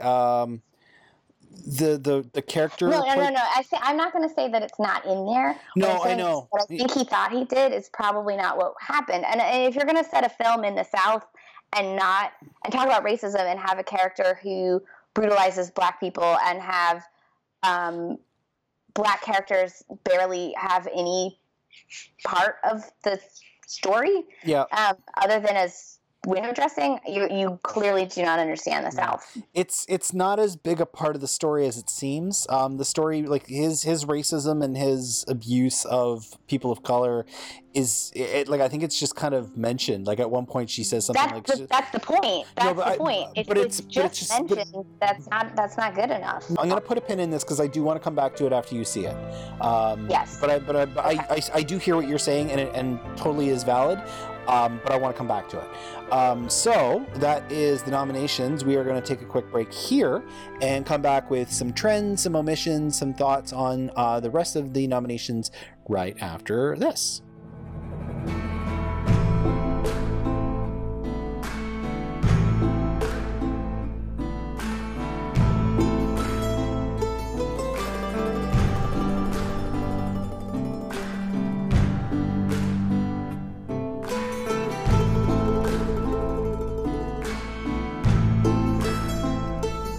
There should be a whole other show, people. There should be a whole other show about the conversations that are going on between Mariah and I. Side conversations. Off mic. I have a lot of feelings about a movie I haven't seen. It really could. So, the conversation immediately on any nomination morning, no matter what award it is, usually turns to omissions within, record time. Were there any omissions from this slate of nominees that jumped out at you off the top? I would say one, original screenplay for The Phantom Thread, 100%. I would say I would have really loved to have seen Vicky Krieps. Yeah. I would get rid of Meryl Streep for Vicky Krieps in a heartbeat. Sure. I'd do that trade. Done. I would have loved, it wasn't going to happen, I would have loved to have seen a nomination for either Jason Mitchell or Garrett Hedlund in Mudbound. Or a joint nomination, because really what was so great was their chemistry together. Have them share one trophy? Yeah, just share a supporting actor nomination. It's fine. You know what? You could have Woody Harrelson and Sam Rockwell share one spot, and Garrett Hedlund and Jason Mitchell share another spot, and it's fine. Except that I don't know if the two of them acted together in the Three Billboards, because I didn't see that one. But they do. Yeah. Okay, good. They can share a spot. Everybody wins. Yeah. There's no rules. We don't need rules. And then I guess obviously for Best Picture, I would have loved to have seen Mudbound and a nomination for Dee Rees. I think she created something really wonderful, and I think part of the reason it got shut out in as many categories as it did was there's this anti-Netflix thing, but also And I mean, this is true for a lot of these films are watched on screeners, so you're going to watch it tiny anyways. But like, great example, Barry Jenkins started watching Phantom Thread on a screener, stopped, drove his ass to the arc light, and watched it on a big screen because he realized he was making a huge mistake watching it on his tiny TV, and he needed to see it how it was designed to be made. Mudbound was not made as a Netflix film; it was made as a film. Yeah. And you see that in the groundbreaking, glass-shattering nomination for Rachel Morrison's cinematography. And I thankfully got to see Mudbound on a big screen, and it did things with sound that I guarantee you most people who saw it as a screener didn't see, right? Didn't hear. I thought there's some nuances in acting that will never, ever show up when you watch it on a screen. One of my go-to examples of this is the first time I saw A Place in the Sun. I was like, it's okay. And then I saw A Place in the Sun on the big screen, and suddenly all those performances were completely different from what I had seen when I was watching it on TV. And that's because film, not to like stand for, I love watching movies everywhere, but films are made to be watched on the big screen. And unless they're designed, like Walter Murch has that little thing where he cuts it, where you can see what the head's going to look like on, he puts it, you can't see my hands because this is a podcast, but he puts the little head on his monitor so he knows what that's going to look like on the big screen. And because he's cutting it to be huge, right? And that's how films are made. And so then when we keep watching them on these tiny screens, we're not getting the whole picture. It's more democratic to be on Netflix because more people have Netflix and it's cheaper. And I understand that. And it's a privilege to see it on the big screen. But at the same time, they're made to be seen on the big screen. They are. And I mean, I always come away from the Toronto International Film Festival with at least one regret. And if I have two this year, it's that I did not choose to see Lady Bird and Mudbound because they both played at TIFF, and they both made my short list, but I just steered myself in other directions. And I saw some wonderful films. It's not like I had a bad festival missing those two. I still saw some incredible films. But at the very least with Mudbound, it would have given me a chance to see this movie on a big screen. It's weird because you're right. This came up at Cannes last year. There is this weird anti-Netflix bias, which I don't think is fair. I would, always encourage people to chase down a movie in a theater, like you were saying, because it's the form. It's absolutely and totally the form. But I wouldn't want to penalize a movie because it couldn't get a theatrical release. And I think that's the catch-22 is I think they're getting penalized for being on Netflix because people are like, it should be on the big screen. And I agree, it should be on the big screen because you're not getting everything. Yeah. So then it's like, you're not getting everything, so then you're going to watch it and not get everything. And so maybe, I don't know. Maybe that's it. But my last and most disappointing of all the shutouts, not really, but kind of, was sound design for Phantom Thread because you will never butter your toast. You'll never butter your toast the same way. No, this is again we talked about that on the last episode too. We were saying the sound design of that movie. The sound design nominations is they're always really boring. Yeah, or often really boring. Like, hey, you had to have a spaceship. Oh my God, you shot guns, and it's like, yeah, okay, nominate a film that used sound to enhance the story. Otherwise, if it sounds just part of the world, that's one thing. That like every movie has sound that's part of the world, and maybe you just made a little more world because you had to have gunshots or bombs blowing up or something. But did the bomb blowing up actually affect character change? No. Did the buttering of the toast change the entire dynamic of multiple scenes? Yeah. Yes, it did. Yeah. That is creative sound design, and that is what awards should be for. I have never heard what passive aggression sounds like before that movie. Yeah, I'm totally with you. I think the only, not to get your dander up, but the only real surprise of an omission that I had on nomination warning was Armie Hammer for Best Supporting Actor. I mean, Christopher Plummer better knock my socks off, because I really feel like that was the trade, was we got a plumber and we gave up a hammer. I don't see. I know what is so interesting about him as an actor.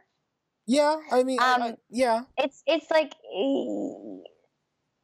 I'm gonna say a similar actor, but one that I find endlessly watchable is Garrett Hedlund.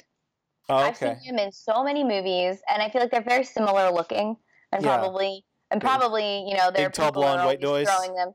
Yeah, and I'm sure there are people are always throwing them towards the same movies, and then they split. Yeah. And I think Garrett Hedlund ends up getting the better roles in the smaller films, and so he keeps not getting. They tried to make him a thing with Tron. Right. I love Tron. And when it didn't work, he was like, you know what? I don't need to be a thing. I'm going to go do interesting roles. And then he just has done so many interesting roles since then. And I like that about him and about his choices. And I think once he's no longer so beautiful and just is this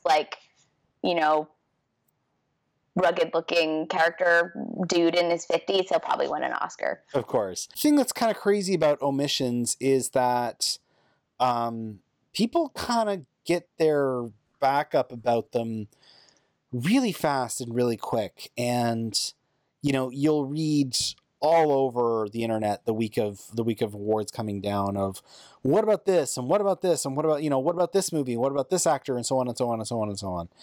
And like, I'm at a weird place with this, because I think it's just kind of the snowballing effect of social media.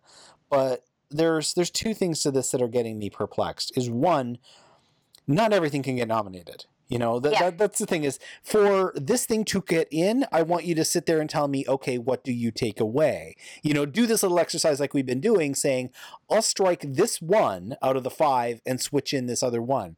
But point to me where it falls, number one.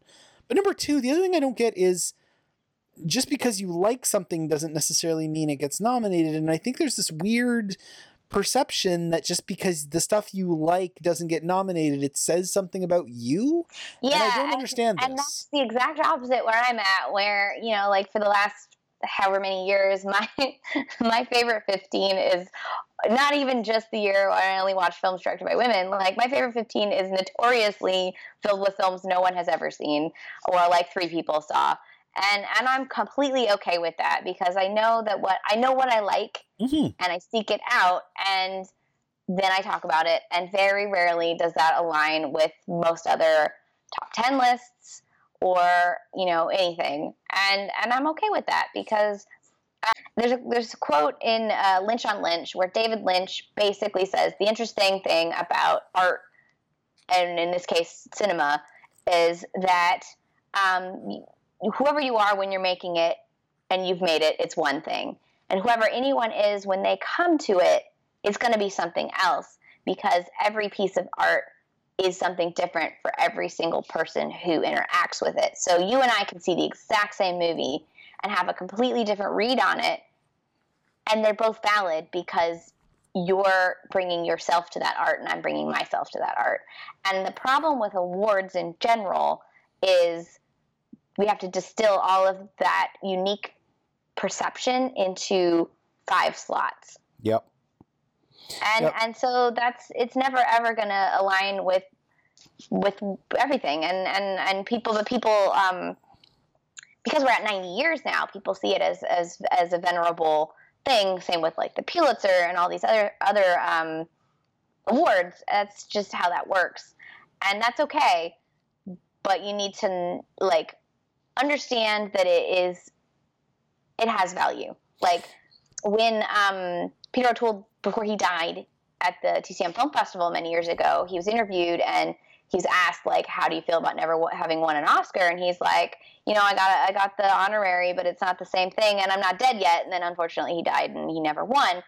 And we're not going to say Peter O'Toole was not great because he never won, and Peter O'Toole certainly is not going to say he wasn't great because he didn't win, but he knows that it meant something, right? So it means something, but it also doesn't mean something at the same time. Yeah. And it's hard to marry that idea that it can be both mean a lot and not anything at the same time.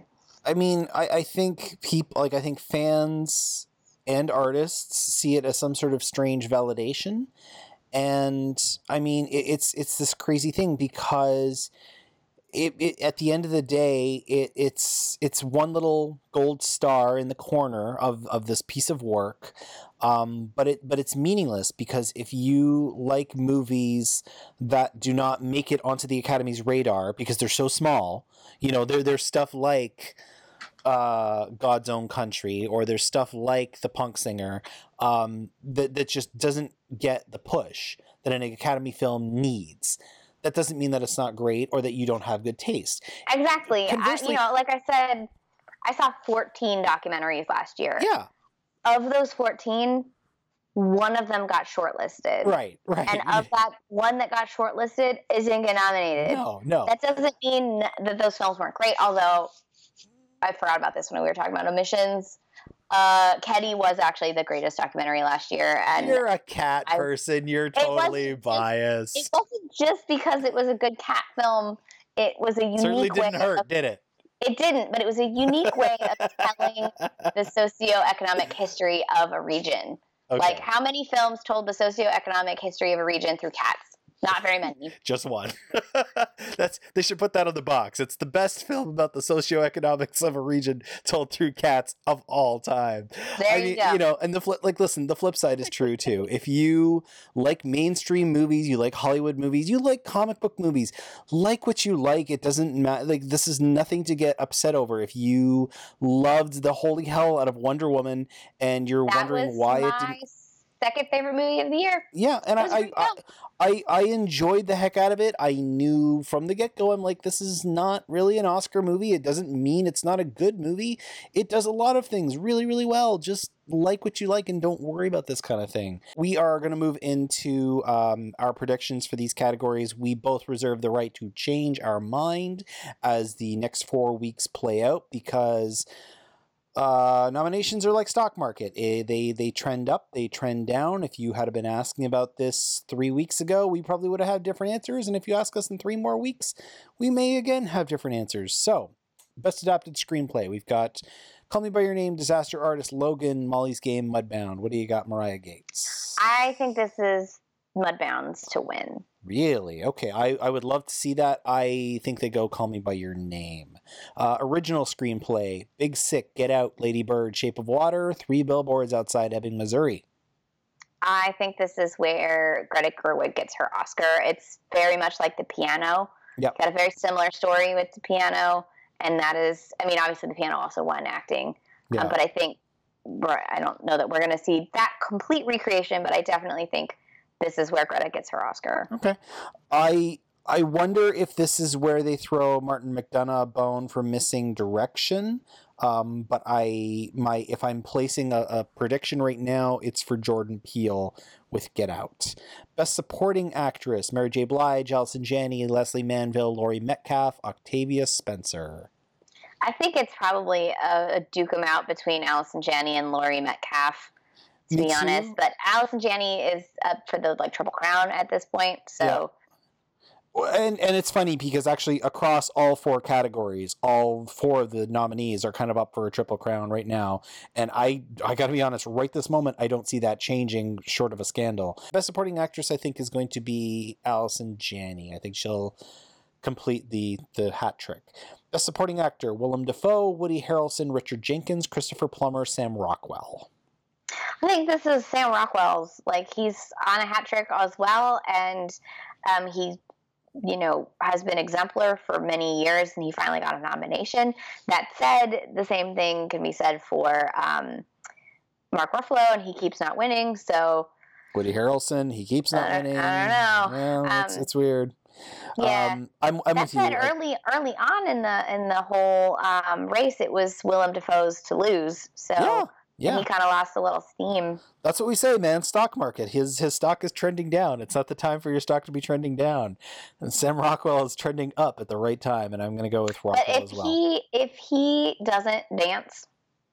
Oh, God, yeah. I'm going to be really upset. I met him once, and he did not dance. And I didn't feel comfortable asking him to dance. Like, you don't just say, "Hey, it's like you actor, dance for me." But like at the same time, when I met Michael Shannon, he was wearing pink socks, so he did everything I expected. I tell you, man. Best Michael actress. Shannon's really tall. That's all I'm gonna say. He's really tall. See that? Well, yeah. There's another actor I would have subbed in instead. Really, this whole show could be called Ryan shits on Christopher Plummer. Best He's actress. Such a nice guy, though. I know. I feel so bad. I met him once, and he looked right in my eyes and said, "I'm sorry," because he couldn't talk to me because he was late. Oh my goodness. And I was like, "It's okay. You're so nice." I really should. Are you sitting on a Canadian? I know. He's an Order of Canada guy as well. What are you doing? I'm gonna have to turn in my health card. You're gonna leave Canada. I know. Best actress, we have Meryl Streep, Saoirse Ronan, Margot Robbie, Frances McDormand, and Sally Hawkins. Oh, wow. So who's been winning? I don't even know. Frances McDormand. Frances McDormand's been winning, she's been taking right? everything, Yeah, yes. okay. It's kind of crazy to think that it's been 20 years since her last Oscar. Yeah, when she won Madonna's Oscar. Yes, I'm joking. Yeah. But I will say that Madonna and her were in the same Golden Globe category that year, and Madonna won. I do remember this. She did. Yep. Okay. So I think Frances is going to take it. I haven't seen it, so I can't. We'll find out. We're really stoking up this YouTube video. It's gonna be epic. We're hyping it more than the next Star Wars movie. Best actor: Timothée Chalamet, Daniel Day-Lewis, Daniel Kaluuya, Gary Oldman, and Denzel Washington. So it's probably going to be Gary Oldman. He's been steaming along. Yep. But man, sometimes the Academy is like, "Hey, we should have given the Oscar to this other guy last year, and we kind of messed up." And so if that happens, it's Denzel's to win. Woo! This is true. I mean, if I actually think if there's any category that's rife for a surprise, this is the one. And listen, I would love Daniel Kaluuya to get up there and pull in an Adrian Brody. I would certainly love Denzel to get up there and get his third Oscar because he should have won last year. I'm not going to be surprised when it is Gary Oldman just because the guy is due. I will be disappointed because Darkest Hour is one of his least interesting movies in a long time. Best Director: Christopher Nolan, Jordan Peele, Greta Gerwig, Paul Thomas Anderson, or Guillermo del Toro. I think it's Guillermo. I think they love him. I think it's his time. Yep. As they say. Yep. I don't think Dunkirk's the one Nolan's going to win for. Like you said, he's going to win. I don't see them doing either Jordan Peele or Greta Gerwig. I think they're too new of faces for Best Director, and I think Paul Thomas Anderson is just way too weird. This is, again, I want to be wrong. Yes. I am saying I 100% want to be wrong, and I want Get Out to win everything. Yes, I am saying what I think, not what I want. How I feel. But yeah, we're agreement on Guillermo del Toro. Okay, last but not least, Best Picture: Call Me by Your Name, Darkest Hour, Dunkirk, Get Out, Lady Bird, Phantom Thread, The Post, The Shape of Water, or 3 Billboards Outside Ebbing, Missouri. So I kind of see a repeat of, it's going to sound weird, but a repeat of Spotlight and no awards except Best Picture for The Post. Because there's that whole preferential ballot thing, and I guarantee you that a lot of people on there are going to put that as number 1 or number 2, partly because these other movies are so far out there from Oscar-y type movies, except maybe Dunkirk. And 2, like you said, it's an important quote unquote story for right now. Everyone knows Amy Pascal. Everyone knows Spielberg. You don't have to be like, who are these people? This is the movie, if you have a stack of, once you get to the point where it's voting, and you have a stack of movies to watch, you're not going to watch the gay movie. You're not going to watch, you're probably not going to watch the horror movie. You're not going to watch the teenage girl movie. You're not going to watch the fashion movie. And I don't know if you're going to watch the movie set in the South. So what does that leave? That leaves Dunkirk, The Darkest Hour, and The Post as the movies you watch first. And then the movies you watch first tend to be the ones that stay with you the longest. And then there you go. Okay. That's my logic there. That's your serious man, great big chalkboard.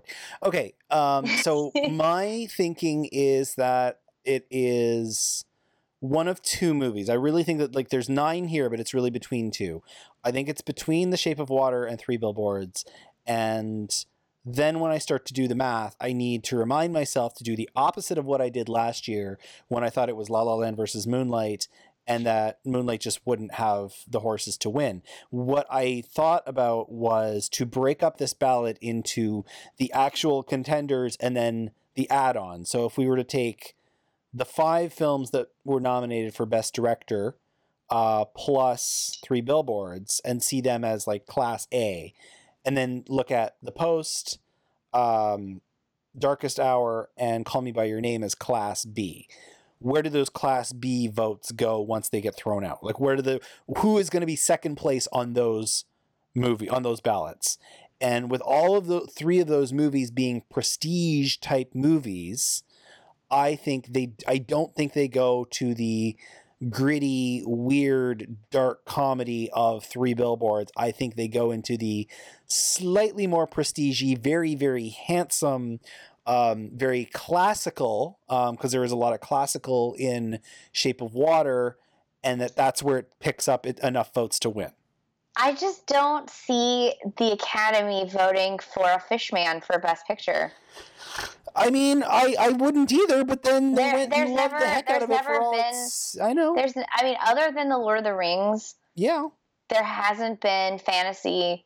No. Fantasy has not done well. And the Lord of the Rings had Tolkien, a well-beloved author, behind it.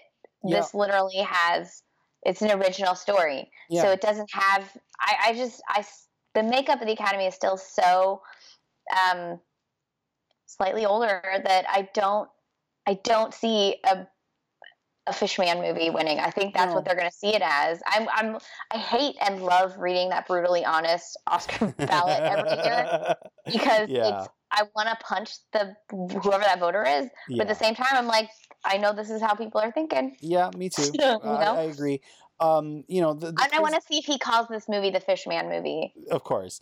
I really want to see that. The crazy thing about the Fishman movie, though, is that it has a lot of like classic monster Hollywood in it. It has a lot of classic musical in it. It has Red Scare stuff in it. It's really, really has a lot of Hollywood baked in. So in a weird way, it will get some nostalgic votes, and I think that's how it gets there. Don't get me wrong. Again, it would not get my vote. I would throw my first, second, and third vote at Get Out. And it's not what I want to win. This is my great big blackboard of how I get there. Because last year I didn't think about the bottom tier and how that would affect a movie like Moonlight. So now I'm trying to learn from my mistakes. Yeah. There we go. That is our discussion of the 90th Annual Academy Awards. They are on ABC on March 4th? March 4th. There we go. Give them a watch, and something crazy will probably happen. Lord knows something crazy happened last year. That is episode 192 of the Matinee Cast. I want to truly, from the bottom of my heart, thank Mariah for coming back on every year. Come on back on Monday, February 12th for episode 193. We'll be talking about some movie. I haven't quite decided yet. If you have a request, toss it my way, because there's not much coming out at the beginning of February. Mariah, have you done a show on Paddington 2 yet? No, but I keep hearing I'm supposed to see it. Have you seen Paddington 1? No. What is wrong with you? Do you not like joy? I am accused of many things, my good woman. Not loving joy is not one of them. It is the most joyous movie. You will love it. I will make it a priority. That's another one where the trailer sold it as one thing, and it is not anything like the trailer. I've heard. Just a beautiful, wonderful, lovely film. Yeah. I cannot wait. Mariah's work can be found at cinema-fanatic.com. On YouTube, you can find her as Coffee and Movies. Do you have anything coming up next week that people can look forward to? My end of the month wrap-up is coming out soon. It's going to be a whole lot of weird silent films, because that's all I watch nowadays. Nice. And, of course, there's going to be a YouTube video at some point about 3 billboards from. Yeah, it'll happen. I'll see it with you. She sounds so resigned. I mean, I still haven't seen like 56 that I haven't seen. I think 12 or 13 of those are from the last 3 years. And if people want to find you on Twitter, where can they follow you? It's at Old Films Flicker, and that's pretty much me anywhere and everywhere. Very nice. My site is thematinee.ca. For more audio content, you can find back episodes by going to thematinee.ca/podcasting. You can also find them on Stitcher Radio, Google Play, you're welcome, Paulo, Blueberry, Apple's podcast app, and the iTunes Store. Everything gives you handy ways to subscribe for free and get alerts when new episodes drop. Feedback on any of the Oscar nominees, on why one of us or both of us are wrong, or where you agree with us, can be left in the comment section of the site. You can email Ryan at thematinee.ca, Twitter, where I am matinee_ca, or facebook.com/darkmatinee. For Mariah, I'm Ryan. We'll see you at the matinee and on Oscar night.